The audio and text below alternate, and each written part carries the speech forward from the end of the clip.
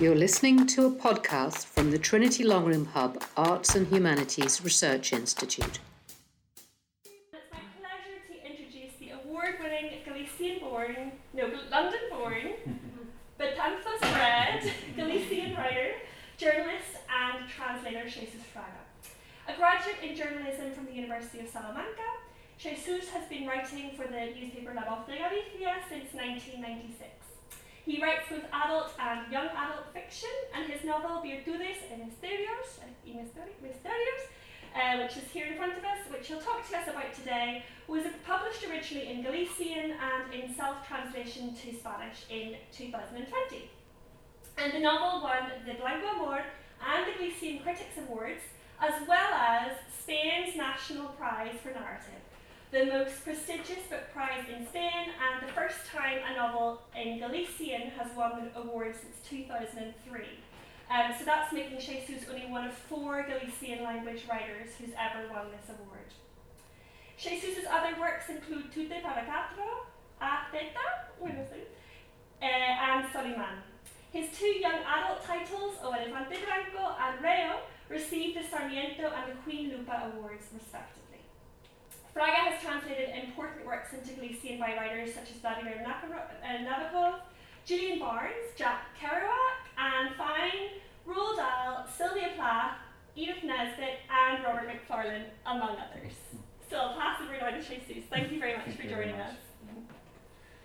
Okay, thank you very much. I'll do this talk in English, and I'll read fragments from my book in Galician, but there's a translation in English available, so everyone can follow the meaning of those passages.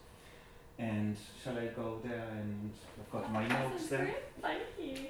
I suppose you can hear me without, there's not a big commotion and there's not too much noise. So, being here in Dublin, I thought it would be interesting to do just 4 small points about Galicia and what migration represented for our country.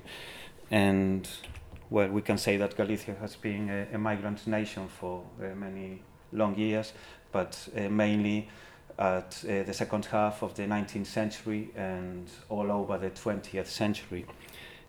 From in the 1800s to the beginning of the 20th century, this is Vigo, the migrants leaving for America. Over 400,000 Galicians emigrated to America, mainly to Cuba and to Argentina. They were those 2 countries where most Galicians emigrated, as well as people from Asturias, from other places of Spain. But it's interesting to know that for many years Argentinians called all Spanish people Galicians, because there were so many of them that it was the term that they coined for them. We had scenes like this in the ports of Vigo and Coruña, on the left, Coruña on the right as well, Coruña photograph from Manuel Ferrol. And this evokes me a song that I've been very fond of. It's the version I really love is by The Pogues, and it says, "Thousands are sailing all across the Western Ocean to a land of opportunity." Irish went mainly to the States, and Galicians mainly went to South America, but at the end of the day it's the same feeling, it's the same kind of background and the same kind of displacement that both countries lived. I was toying with the idea of singing the song for you, but I'd better not do it. And then from 1951 to 1975 there was a change in the trend of migration, and people started looking to Europe instead of looking to America, and nearly 500,000 of Galicians went to Europe by boat and also by charter plane. And my own family is part of this story. This is my grandfather Marcelino, my grandmother Virtudes, and my mother Isabel and my aunt Leonor. And this is Betanzos, a small town in Galicia, in the province of Coruña, 20 kilometers from Coruña. And they were of humble origin, and this photo must have been taken. My mother was born in 1944, so this must have been 1950, 1951. Well, my grandfather, he was a cobbler. In English you've got a term for a cobbler and another one for a shoemaker. In Galician we've got zapatero, and Spanish zapatero, and then you've got to add remendón. That's the word that distinguishes a cobbler from a shoemaker. And he learned his trade, that one on the left. But in 1955 he decided he would emigrate to Venezuela. At the time, Venezuela was a country that was very famous and sought after destinations for Galicians to emigrate because of the oil industry.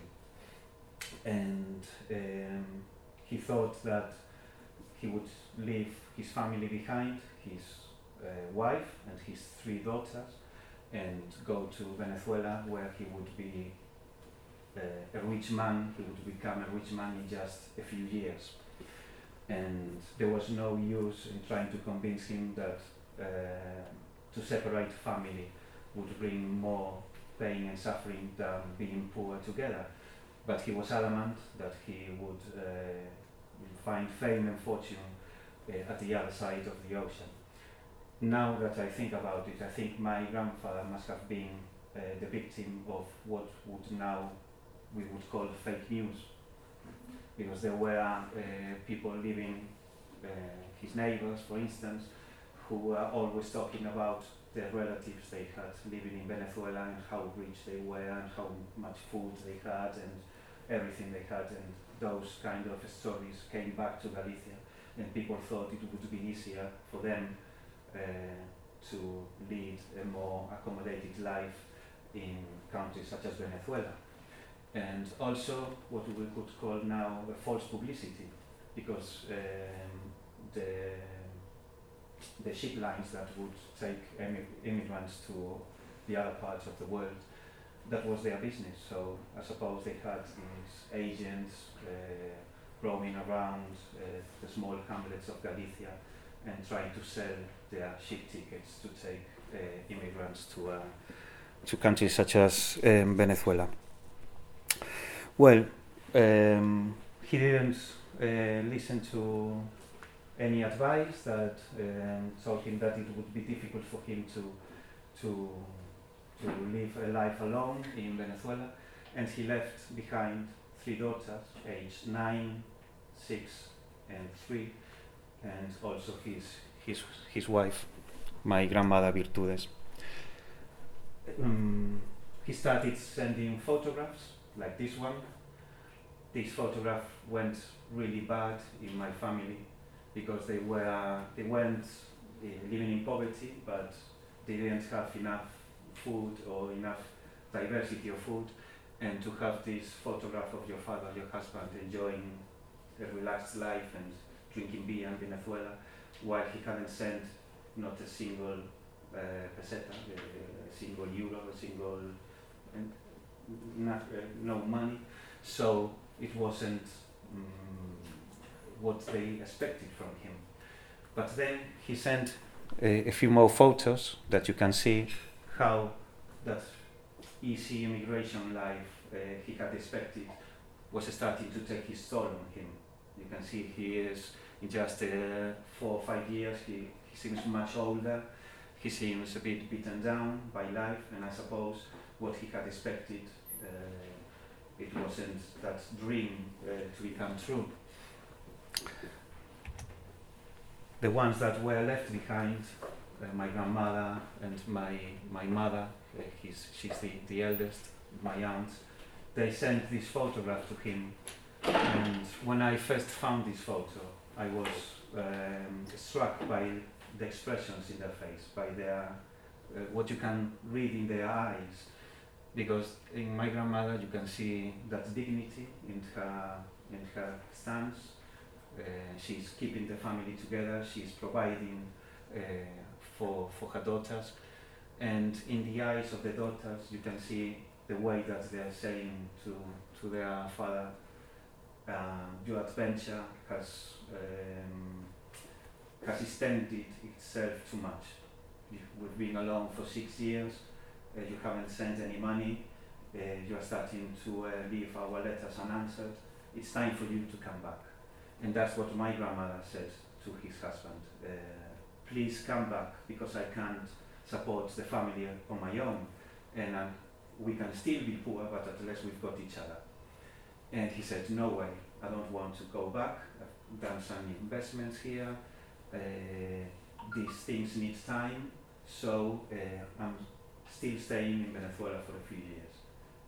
So my grandmother, she answered back and she said, if you don't want to come, I'll go there.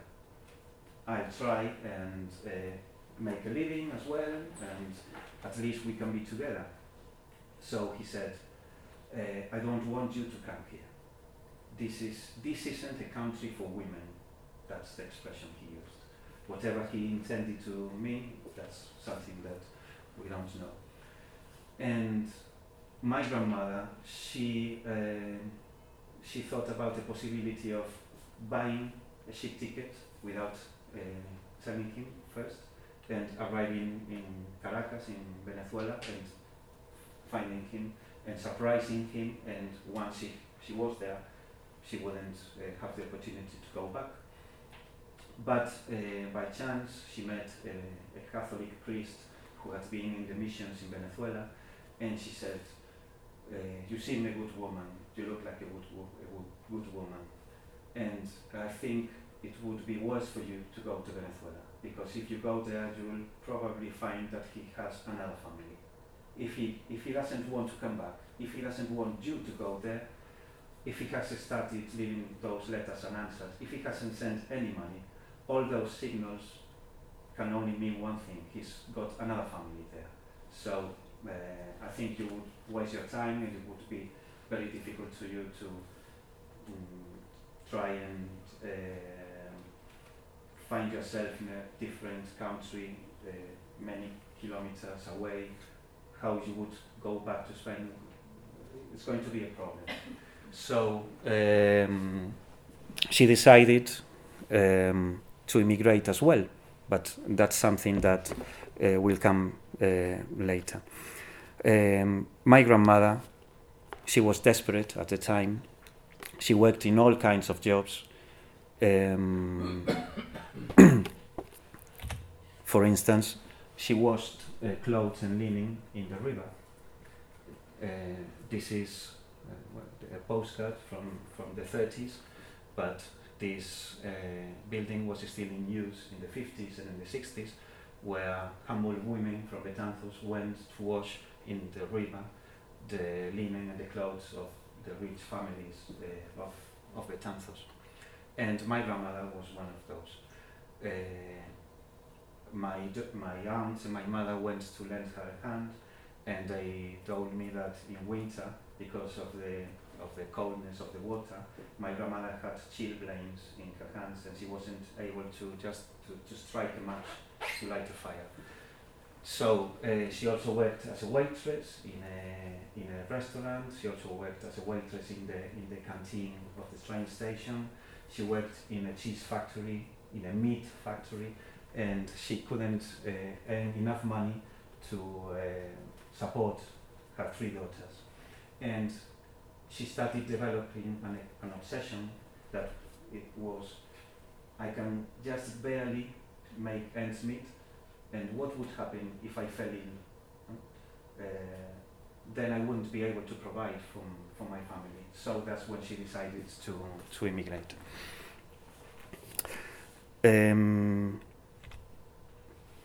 That's her in one of those banquets.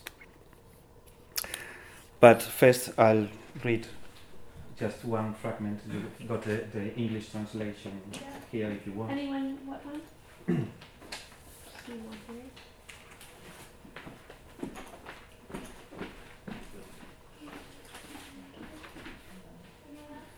is one reflection about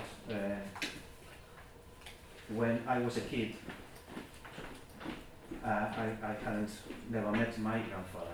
He was in Venezuela, and nobody spoke about him. It was like a ghost who had disappeared from our family. But I, as a kid, asked questions. All kids have grandparents, but where's my grandfather? And this is what I wrote in the first fragment. O feito de medrar implica, entre outros, cuestionarse esa narración que, a xeito de mito fundacional, todas as familias lle transmiten á nova xeración para situalos no mundo. Pase niño ese retrato perde o seu brillo, e nela agroman as primeiras fisguas que van cuarteando a pintura, e ensanchando as fendas ata desprenderse para revelar esa outra estampa que agochaban como os arrepentimentos que o artista ocultou baixo máis capas de óleo. A nenez desembocara na primeira adolescencia, e o avó seguía ausente para proporcionar unhas respostas ás preguntas clave que eu lle formulaba a súa filla maior, a miña nai. Por que emigrar a Venezuela? E por que a boa non fora con el? Ainda máis, se ela mesma tamén emigrara, só que a outro país, noutro continente, por que marchara precisamente na dirección contraria? A que se dedicaba lá? E por que nunca volvera? Ou nin tan siquiera escribira? Formar outra familia, unha familia venezolana de seu? Despois de tantos anos, seguía vivo? As dúas cuestións finais adoitaban recibir unha resposta, máis unha intuición que unha certeza. Unha probable afirmación para a primeira, para a segunda, un non, no que supoño que a esperanza vencía a dúbida. Well, my grandmother goes to London. Why does she go to London? Because she met a neighbor who had a friend who had just emigrated to London the year before, and they met by chance on the street. And she said, this woman, she's in this situation, she's desperate, she wants to emigrate. What can you tell her about your life in London? And she said, well, it's hard work, but you earn enough, it's much better than here. If you want to come with me, you can come with me. So, if that woman, instead of being in London, had been in Germany or France or Switzerland, our family history would have been much different.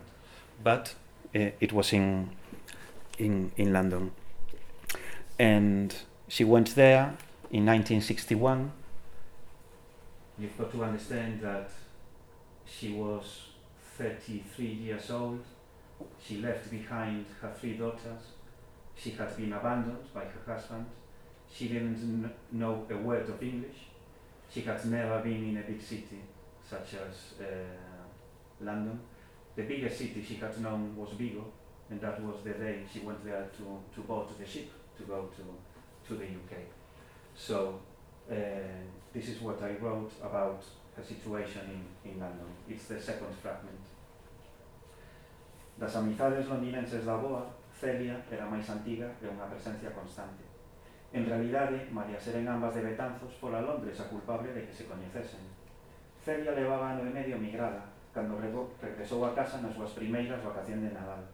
Un deses días de decembro presentouselle na casa unha veciña, Fina do Seco, con outra muller que de cando en vez traballaba algunha leira ao xornal se había oportunidade, era a miña avoa. Decidira xa emigrar ela tamén ante o abandono de facto do home, e Fina falaralle de que sabía de que marchara a Inglaterra e podían achegarse a preguntarlle como lle ía. A miña avoa ficou sin dicir ben e foi Fina que falou, que o marido marchara a Venezuela, que non mandaba cartos, porque dis que non gañaba, pero tampouco quería volver, que virtudes tiña a seu cargo 3 fillas pequenas, que se eslombaba sen que lle chegasen os cartos, e que estaba disposta a irse ao estranxeiro ela tamén, se iso lle aseguraba mantenza das cativas. Celia escoitou, ollando a muller que falaba e a muller que calaba, a cabeza baixa. E logo dixo, eu volvo a semana despois da que ven. Será amañalo para marchar, pode vir cando a mí. Amañalo non foi fácil. A avoa aínda estaba oficialmente casada, e naquela altura, en 1961, a legislación franquista supeditaba o consentimento expreso do cónxuxe para prácticamente calquera acto oficial ou público. Viaxar ao estranxeiro non era unha excepción.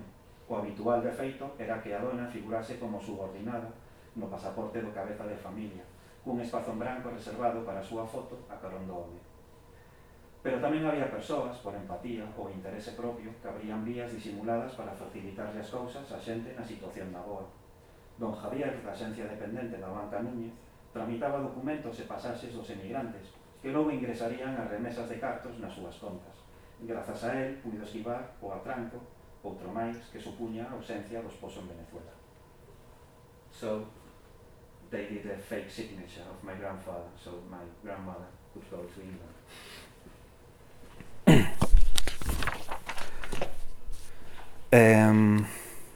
The first job my grandmother had in London was living and working with a family where she worked all day and they nearly starved her to death because they gave her just the smallest rations of food and also they left out potatoes. And being in Ireland, you'll understand this. The potatoes are the nourishment of the poor. And in Galicia, the potato is like... Cacheiros. Yes, that's it. Erin Moure, the Canadian Galician poet, has a poem called Himno a Potencia da Pataca. And she says it very clearly in that poem. And my grandmother suffered and she started losing weight and she went weaker and weaker by the week. So it was a very difficult situation for her. She went to Mass one Sunday and another Galician immigrant saw her and she noticed what was happening, so he asked the priest if he could find her another job. And they took her to a hospital in Covent Garden, that now it's a luxury hotel. And she worked there for a few months. It was run by some nuns from France, the Order of the Sacré-Cœur. And the first 4 weeks they had her in bed so she could recover. Because she wasn't in a state to be able to work. And then she went to work for a nurse's home in Bramham Gardens in Kensington. That's my grandmother sitting down on the first step. At the time, the UK was famed for its welfare state. It was the envy of all Europe. The nurses that worked in Guy's Hospital, they could go to their homes, to their families, or they could live in this place where they would find their rooms cleaned, they would cook for them, their meals were ready, their clothes were washed and pressed, and everything was speaking Spanish, as you say in English. And who did all that work for them?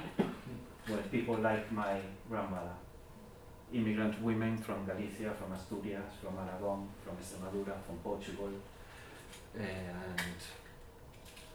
and for me, these women are the real foundation of that welfare state. I mean, the foundations are what you don't see, but at the same time, they make the building possible. And these women did that kind of work that it's invisible, and it still is invisible. Many jobs that women do are still invisible, and I think they, at the same time, at the base, that's very important for society in general, and also for them it allowed them to earn that money and send it back to their families. Well, over the years, my grandmother, she found her place in the city. For her, it was very important to identify where to buy those objects and all that stuff that she wanted to send back to her family. And her fuel was PG, she drank it by the gallon. And I think I've inherited my likeness for PG. Well, there she transformed herself. She wasn't Virtudes anymore. Nobody calls her Virtudes in London. They called her Betty, and that would take us to another level to talk about double and triple and multiple identities, because you can be one person in one place and you can be another in another one, or you can be two different persons in the same place, but you can show what you want and that part of that identity that is useful for you in that context. And that's what she did. She not only worked in that nurse's home, she also worked in a hospital, and also she worked cleaning houses for other people. And they called her Betty, and that was her name. At the same time, Betty mixed Galician, English, Spanish, and it was really hilarious to listen to her speaking Galician and then, for instance, say disgusting, or that kind of words that, being here in Trinity College, I won't offend your ears and I won't repeat them. But they were very characteristic of her way of expressing herself. That's Betty in London, and that's Virtudes in Galicia, a photo taken by Anna. And you can see the same person, and at the same time it's two different persons. And that's what I wrote about in this fragment I'm going to read to you. I'm talking about how she mixed Galician and Spanish and English. Esa convivencia léxica era un signo claro do dualismo que aniñaba no seu cativo corpo. A colisión entre unha muller que fixera aos 15 anos, o mesmo ano que rematara a Guerra Civil, e que xa adulta pasara da existencia labrera das Agras e a servidume vilá a enorme cidade que nese tempo estaba a se reinventar de metrópole colonial en epicentro da modernidade. Londres obrara unha transformación. Virtudes converteras en Betty, dúas mulleres que habitaban un mesmo físico. Unha coexistencia indisociable, pero que concedía maior ou menor protagonismo unha faceta ou outra segundo o contexto. Cando se anuaba un pano na cabeza e dobraba o lombo para apañar nas patacas ou cortaba piñas na vendima, pasaba por calquera boa que cumpría co seu papel ditado por unha solidaridade campesiña esluída, mas aínda vixente nas familias. Ninguén diría, de vela tallar cun coitelo o pescozo dun coello ata desangralo, que esas mesmas mans unhas horas antes borraran co ferro as engurras da seda que lle confiaban os desafogados residentes dos acomodados distritos postais de Londres. Tampouco ninguén repararía na xubilada, co seu anónimo impermeable e cómodas sandalias, a caza de chollos no mercado dos Vendres en Edgware Road ou o dominical de Earls Court, ata que lles remaquiaba os vendedores ambulantes, ingleses ou sirios, gregos ou italianos, tal como faría na feira de Betanzos. Vendedores que abrían moitos ollos e despois ceibaban unha gargallada cando logo de acordar o prezo, aquela vella espelida metía man polo colo da blusa para sacar as libras ben dobradiñas dunha faltriqueira prendida cun imperdible no interior do sostén de corca.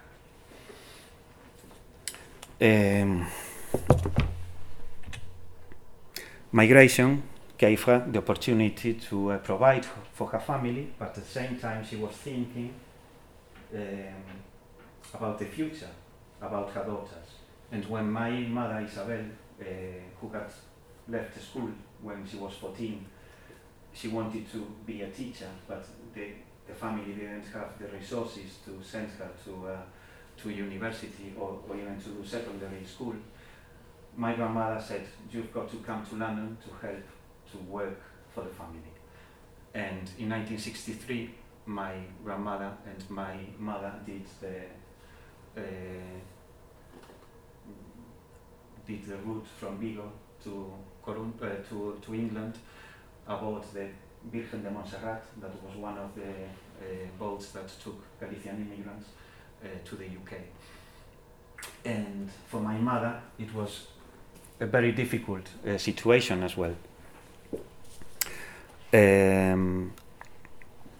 But my grandmother was adamant that she had to follow into her footsteps and find her own way in the UK.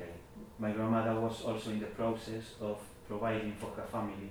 She had already bought a flat with the money she had earned in the UK, and that was a really great achievement for the family, because they hadn't owned a place, they had never owned a place. It was a very humble flat on a 4th floor without any elevator, but it was theirs. It was like a conquest for them. And for my mother, it was also kind of achievement, but in a different way. The first year, my mother lived in a convent where they had old people and she looked after them. And my mother was, and she still is, a very religious person.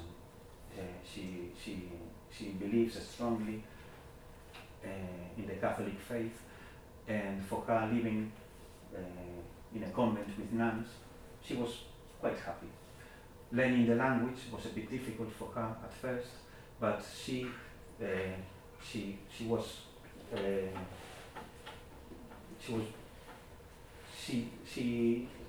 didn't know at first, but then she had the intuition that it would help her in that process to educate herself. She had always liked reading books, but there was no public library in Betanzos at the time. The family was poor, so she didn't have the chance to read many books. And when she arrived in London, she went to public libraries, she went to museums, she went to galleries, she went to concerts, she went to open air theatre, all free of course, and she thought she was in paradise. Today, in the Long Room Library, there was this quote by Borges where he says that paradise is a library, and for her it was something like that. All the money she earned, she gave it to her mother, so her mother administrated that money. And after a year, she said to her daughter, well, now you've earned money, now it's the time for you to buy yourself a treat. What do you want? Do you want a radio? And she said, no, I want a writing machine. And so she could learn how to type, and she could write her papers and her stuff, and that's her, really happy with her new writing machine. The problem was when she went back to Galicia, to Spain, to Betanzos, in her first summer holidays, she didn't expect that the girls who had been her friends since they were small kids, they didn't want to talk to her because their families said that London and England and Europe, everything outside Spain, was living in sin, and if a single girl went to the UK and lived alone, that would only mean that she had been living in sin, or maybe she had done an abortion. That's what those mothers told their daughters, and that's why they didn't want to know anything about my mother. And my mother, she was really hurt by the attitudes of those friends, but that was the Spain we had at the time.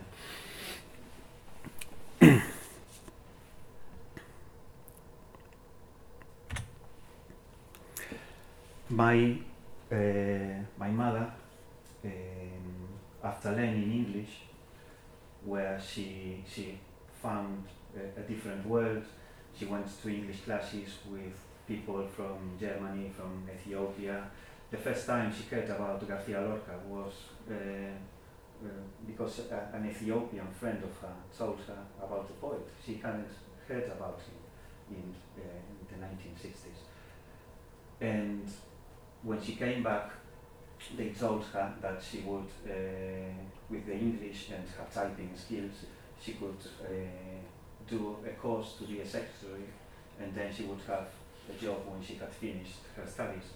But that job never appeared, so she was already seeing my father, and they decided to marry and emigrate together to the UK.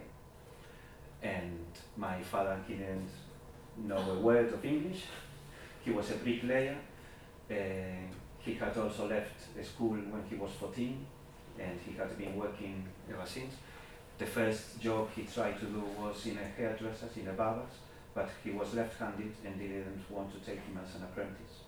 That's how they treated left-handed people at the time. And he said, I'll follow you, I'll go with you, and we'll make a living together in the UK.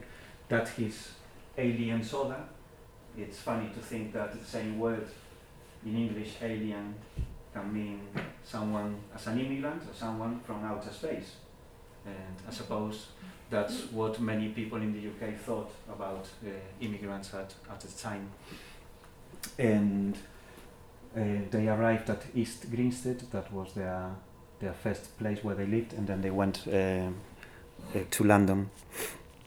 I haven't read the fragment 4. I'll go back to fragment 4. That's where my grandmother, she bought all those things that she needed for her family. And then I'll go back to my dad, just a Doctor Who jumping time. Sorry. Nos mercados acadaba plenitud de súa misión emigrante como fornecedora da familia, un papel que se resistiu a abandonar, mesmo cando a necesidade deixara desganar e os tempos eran máis benévolos. As libras da faldriqueira deron para sacar adiante a 3 fillas e unha nai que na súa ausencia velaba polas cativas. Non só deran para un teito en propiedade, toda unha conquista para alguén cuxa clase non coñecera máis que a provisionalidade dunha posguerra prorrogada, senón para unha vida confortable e sobre todo digna. De Londres viñeron camas, sabas e os primeiros edredóns, teas para vestidos e panos para abrigos, calzado, complementos e alfaias asumibles, baixelas, olas e teteiras, libros e revistas que traían indicios dun mundo máis libre e moderno, como aqueles retratos a tamaño natural dos primeiros Beatles e que só se conservan na memoria da miña nai e as súas irmás e curmas. Os bultos de maior tamaño chegaban ata Betanzos no reparto de algunhas empresas de transporte especializadas nas remesas dos emigrantes. Do enderezo de destino redistribuíase segundo as indicacións manuscritas da avoa, a aqueles cuxo nome lle viñera o maxín mentres paseaba o seu adestrado ollar polos postos. Unha saia de la escocesa para a friolenta Isabel, un chaquetón para Leonor, uns zapatos para Elena, toallas ou mantas para Nai. Then, when I was a teenager, was adolescent, I spent summers with my grandmother, and I saw how she prepared all what she had bought to take back to Galicia. A véspera da nosa partida, ás veces mesmo 2 ou 3 días antes, a avoa dedicaba a tarde a encaixar, igual que un cabezas, aquelas mercadorías que fora acumulando no seu diminuto cuarto, dende xaneiro, ou as que agardaban quenda ante as nosas maletas abertas sobre a cama. Eu facía viaxe de ida con estritas instruccións de voar o máis lixeiro posible, o cal para a boa significaba unha única muda, ou ás veces nin iso. Sabía que viña con máis carga, xa que os veciños e coñecidos betanceiros aproveitaban para enviar agasallos aos seus parentes emigrados. Por o xeral, un queixo do país ou unha restra de chourizos, e tamén, aínda que con menos frecuencia, algunha botella de auga ardente doméstica que adoitaba procurarme preguntas incómodas na aduana. A ela non lle importaba, sempre que os envíos excluísen a ela. A caixa de galletas que unha das miñas tías me deu para ela foi recibida cun desgusto que calquera outro tomaría por desprezo de non coñecela, xa que a miña chegada incluía o ritual de visitas casa por casa para cumprir coas entregas, e así saudaba os coñecidos antes de que a miña maleta ficase a súa disposición como ela quería, baleira. Despois de difíciles escollas entre o que lavábamos e o que ficaba para outra ocasión, e despois das repetidas loitas contra as limitadas dimensións das maletas e dos bolsos de man, afrontábamos a longa e complicada operación de pechar as cremalleiras. E faltaba aínda a proba definitiva, a báscula, en cuxo suízo depositábamos o resultado de tanto esforzo. A boa tiña unha das domésticas con agulla sobre a que colocábamos a maleta, primeiro en posición horizontal e logo vertical, a mesmo volume e distintas medicións, aínda que co denominador común de exceder con moito o permitido polas compañías aéreas. Se daquela se podían facturar 18 kilos, porque o habitual era levar 20, nos andábamos polos 25, e non poucas veces marcábamos os 30. Entre os dous podíamos presentarnos ante o mostrador coa suma de 70 ou 75 kilos, que intentábamos disimular con máis bolsos de cabina. Ela levaba baixo brazo 40 ou 50, eu levaba baixo brazo 40 ou 50 prezados discos de vinilo, ben envoltos en varias bolsas das mesmas tendas onde os atopara. Igual que a avoa coñecía ben os mercados, eu sabía onde procurar rarezas de reggae, directos dos Clash ou gangas a 50 peniques. Unha ficción miña que a avoa aborrecía. Estes discos teus, mira que abultan. Se non os mercaras, ainda que habían uns panos de cocina que lle collín a túa nai. E mira, aí quedan. Nin os sones. Ela dedicábame unha ollada de censura. E logo, para que compras máis? Outro máis, para a colección Barujita. A túa nai fai o mesmo cos libros. Igualiño. Dá grazas de que non os leve na maleta. Co que deben de pesar. Os kilos, sempre os kilos. Pesábamos a súa maleta e logo a miña. Sacábamos cousas para cambialas por outras máis lixeiras. Pero a agulla testana resistíase a baixar. Cando por fin rematábamos, era máis por esgotamento que por aproximarnos á carga permitida. As miñas dúbidas sobre o éxito do noso paso polo mostrador de facturación non eran ben recibidas. 10 kilos de máis é moito, Con que me custou meter todo? E pechada? Pois vai así o carallo. A min, se me preguntan, dígolles que ambas as dúas son túas, non me mares. A avoa, ademais, desenvolvera unha teoría coa que aliviar a súa conciencia. Se éramos os primeiros en facturar, o persoal da aerolínea estaría máis disposto a facer a vista gorda, xa que o avión estaría aínda valeiro. Como se tivesen un contador mental ou real que ia diminuindo o seu grado de tolerancia co exceso de peso a medida que se ia enchendo a dela. Xa que logo, a madruga reglamentaria pola hora de saída, había que engadirlle o tempo necesario para presentarse coas 3 ou 4 horas de antelación suplementaria nas que a avoa insistía. A súa teoría nunca fallaba. O seu aval eran os case 3 decenios de viaxes sen ter que pagar nunca a penalización por exceso de equipaxe. Con todo, un verán cambiou o avión polo autocar para comprobar por si mesma si era verdade o que lle dixeran outros emigrantes, de que por estrada se podía levar aínda máis carga. Non debeu de quedar convencida, porque aquela longa de viaxe de día e medio foi a única que fixemos xuntos e logo volvemos aos charter. Aínda que a min me permitiu traer a miña primeira guitarra eléctrica, unha imitación barateira dunha Fender Stratocaster, o único que era quen de me permitir dun escaparate ateigado de alfallas nunha daquelas maravillosas tendas de Denmark. As you can see, I went to see my grandmother, but first I was born in London. And there was quite a possibility that I hadn't been born in London, because when we reached the English coast, my parents had to undergo a medical examination. My parents had got married, and then they decided they would go to London about 2 months later. And in that period of time, my mother was pregnant. And at the time, Galician women or immigrant women couldn't take their family with them to the UK. So they thought that there was a risk that they would reach the UK border, and that in the medical examination they would find that my mother was pregnant, and they would have to go back. And my dad, he went his medical examination, and he had, how do you say callos in English, in his hands? They were very hard because of work. Yes. And the doctor, she asked him if he played any sport. And he said, oh yes, sport, golf. He had never played golf in his life, but it was because of his work tools. And my mother, she underwent another medical examination, and they did a body exploration, trying to find out if she was pregnant.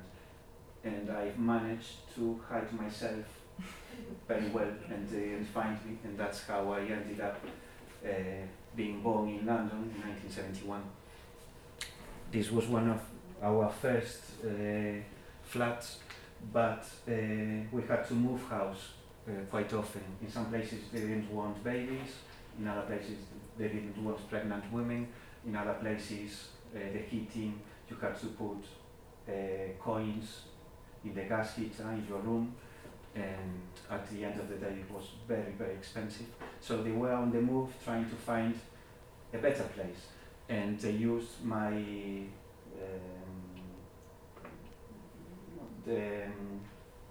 the carriage where they took me as a baby. They used it to transport everything from one flat to the other. I was brought up as an English kid, or a British kid, but we spent the summers in Galicia. And that was my first summer. Now in Galicia it's very difficult to see not only babies dressed in Galician traditional dress, but also this amazing photograph of cattle on the streets of the town.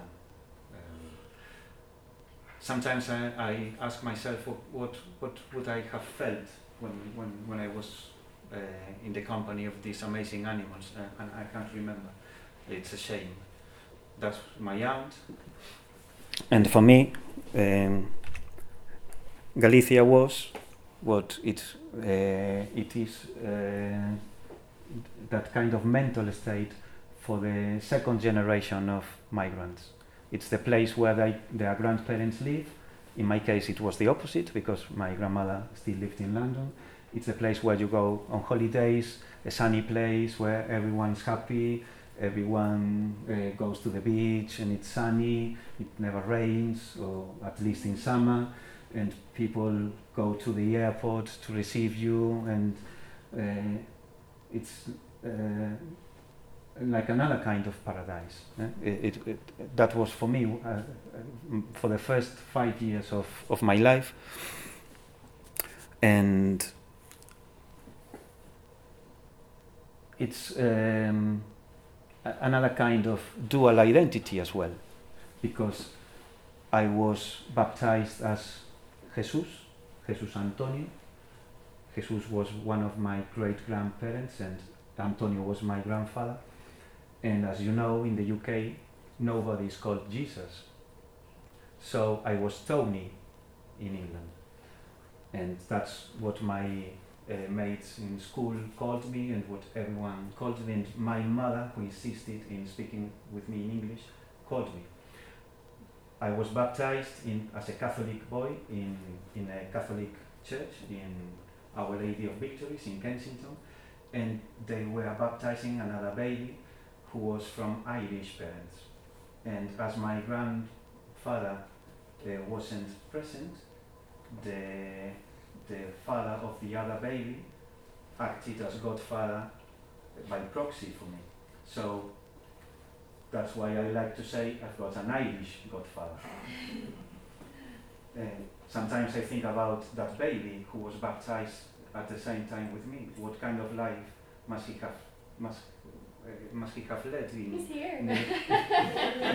He's somewhere here. Maybe he came back to Ireland. Who knows? Macon was the surname of that family. And I suppose that's why now I like so much the Pogues, Guinness, Irish Mist, Seamus Heaney, James Joyce, all kinds of things Irish, because I've got an Irish godfather. I think that makes you interesting. I think it's good. I think it's nice. But then, when I was 5, my parents decided it was the best time to go back. They thought that if I started school seriously, they would have to wait until I was 16, and it was too much time for them to wait. So we went back, we packed all our belongings, and we went back to Galicia. And my father started working as a bricklayer as well, and also my mother started giving English classes at home. And my father, the first thing he did when he started living again in Galicia was first to rent a small plot of land, and then to buy a plot of land and to plant potatoes, and to plant vines and onions and all kinds of vegetables. And I would help as a kid in all those things related with agriculture, and I found it later on in a Seamus Heaney poem called Digging. And what he says in this poem is what I lived with my own father. There's a fragment that I'm going to read to you that says, "The coarse boot nestled on the lug, the shaft against the inside knee was levered firmly. He rooted out tall tops, buried the bright edge deep to scatter new potatoes that we picked, loving the cool hardness in our hands. By God, the old man could handle a spade, just like his old man. I found myself reflected in this poem because my father, he planted potatoes, his father planted potatoes, his brother planted potatoes. During many, many years in my uncle's home, the supper, the dinner, was always Spanish omelette. Always eggs from their hens, potatoes from their orchard. That's a kind of economy that takes you to being self-sufficient, and they were doing that for many, many years. Well, for me it was a very difficult period. Talking about soil and earth, I felt like I had been transplanted. I had been taken from my London childhood back to Galicia. Supposedly it was my homeland, but I had been brought up in English. I read books by Michael Bond. Paddington Bear was my childhood hero. Charlie and the Chocolate Factory was the book I read most when I was a kid. Dr. Dolittle, the Ladybird books were my guide when I learned to read and write. All my Spanish friends, my Galician friends, didn't know a word of English. They hadn't heard about all this English world. My mother talked to me in English, and people would criticize us openly and publicly in the street for doing that. But she made quite a good living by giving English classes, and I did my homework with her, and I started lending a hand, and I should have been, in an ideal world, an English teacher, but I didn't realize it at the time, and I started thinking about other plans for my future. At the time, for me it was difficult because when you're a kid you want to settle in, you want to have friendships, and you don't want people to criticize you. And I felt misunderstood. I felt like I was someone who was transplanted until when I was 15, 16, I started spending those summers with my grandmother in London, and I found out that London had, as the saying says, you can find anything you may need for your life there. And that's when I said, okay, this is my heritage, this is part of my upbringing, this can be positive for me. I'm going to bridge both worlds. I'm going to be Galician, but I'm also going to be that English kid I had once been. And with my travel card, I started roaming all over London and buying books and clothes and comics and records, making friends. And I started looking at myself and at my recent past under a different light, under that kind of people who belong to different worlds, and they can find a way to make it merge into their personality. In a way I was privileged because my grandmother lived in a very small room, but it was in Kensington, and I didn't realize how lucky I was until she came back, and then I found out by myself what the London hotels and other accommodation prices are. But I was able to glimpse how her life in London had been, and that's the last fragment I'm going to read. Visité Aboa cada verán entre 1986 y 1990. Tamén pasamos xuntos en Londres o Nadal de 1989 e os primeiros días da nova década, desta vez acompañados polos meus pais. Cando regresei en setembro de 1991, en vésperas de empezar a carreira, ela dera por concluídos 30 anos de emigración e abandonara Kensington Square para volver a Betanzos. En teoría, o seu retorno era definitivo, pero de cando en vez aínda volvería a escapar de novo. En 1995 reuniríame con ela nunha fugaz semana de agosto, a primeira visita miña dende que fora a universidade. Foi a única en moito tempo. Moito tempo foi tamén o que ao cabo botou ela a Londres, pero naquela altura a asociación entre as dúas, a Aboa e a cidade, acadara un grao de ensamblaxe tal que me parecía o máis lóxico. Non podía concibir a unha sen a outra. como se xa nacera sendo emigrante, e aquela condición fose atemporal e irrenunciable. Tampouco me preguntaba que necesidade tiña de manter o sacrificio e a soidade, cando xa superara de sobra anos antes as urgencias que obrigaran a marchar. Well, for me, my grandmother, she was the equivalent to London, and London was the equivalent to my grandmother. And only when I reflected on my family history, I understood that she had a past before that, and her present in London, her daily routines were full of loneliness, of solitude, and of hardships. For me, spending the summers with her was like a kind of holiday when I was 15, 16, but then I found out how difficult it had been for her to be part of that city. She was also aware of being different, and that kind of rubbed off on me. And it took me again to Seamus Heaney when he went to the States, and then he wrote, "How does a migrant feel? I was both home and away. I was an insider of sorts, and at the same time situated at an angle to the place." And that's what makes someone a classic like Heaney, that he's writing about you much earlier than those things then happen to you. It's amazing how someone maybe 30 years ago wrote what's happening to you now, and you find out in his words what's happening to you. And I think being brought up in those different worlds, it makes you feel at home and away in both those worlds, and it gives you another point of view, another perspective, to be able to see things under a different light, and to be able to interpret or translate it to other persons, and also at the same time to yourself. For me, it was a very long process to write this book. It was about between 10 and 12 years, and I also had to translate my own family history to myself, and then make it, had to explain it to the reader.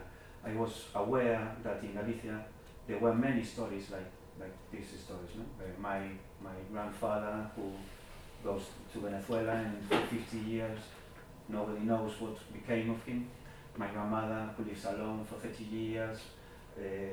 My mother who learns English and then gives English classes. But seriously, I doubted if I had the talent to be able to convey it in a literature form, and to be able to make a book out of it. And that was the book that finally came about. My father died 5 years ago, and that was like the wake call for me.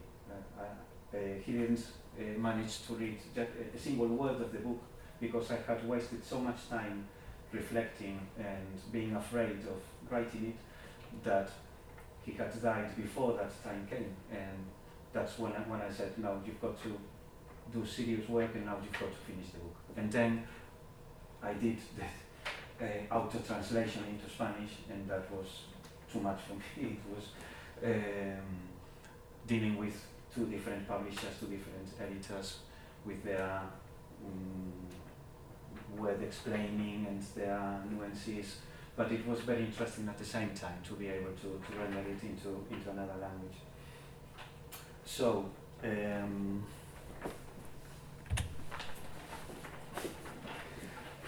I also ended up interpreting my own family story my own, trying to understand where I come from and what migration did for shaping for us.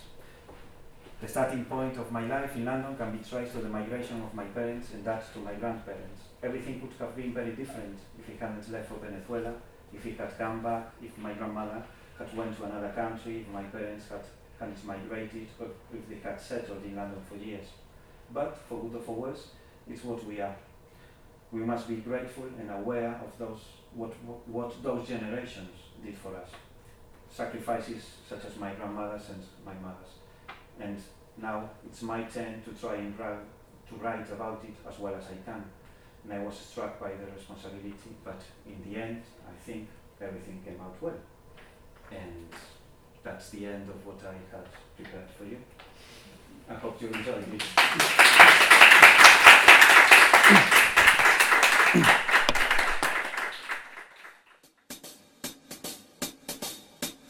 it.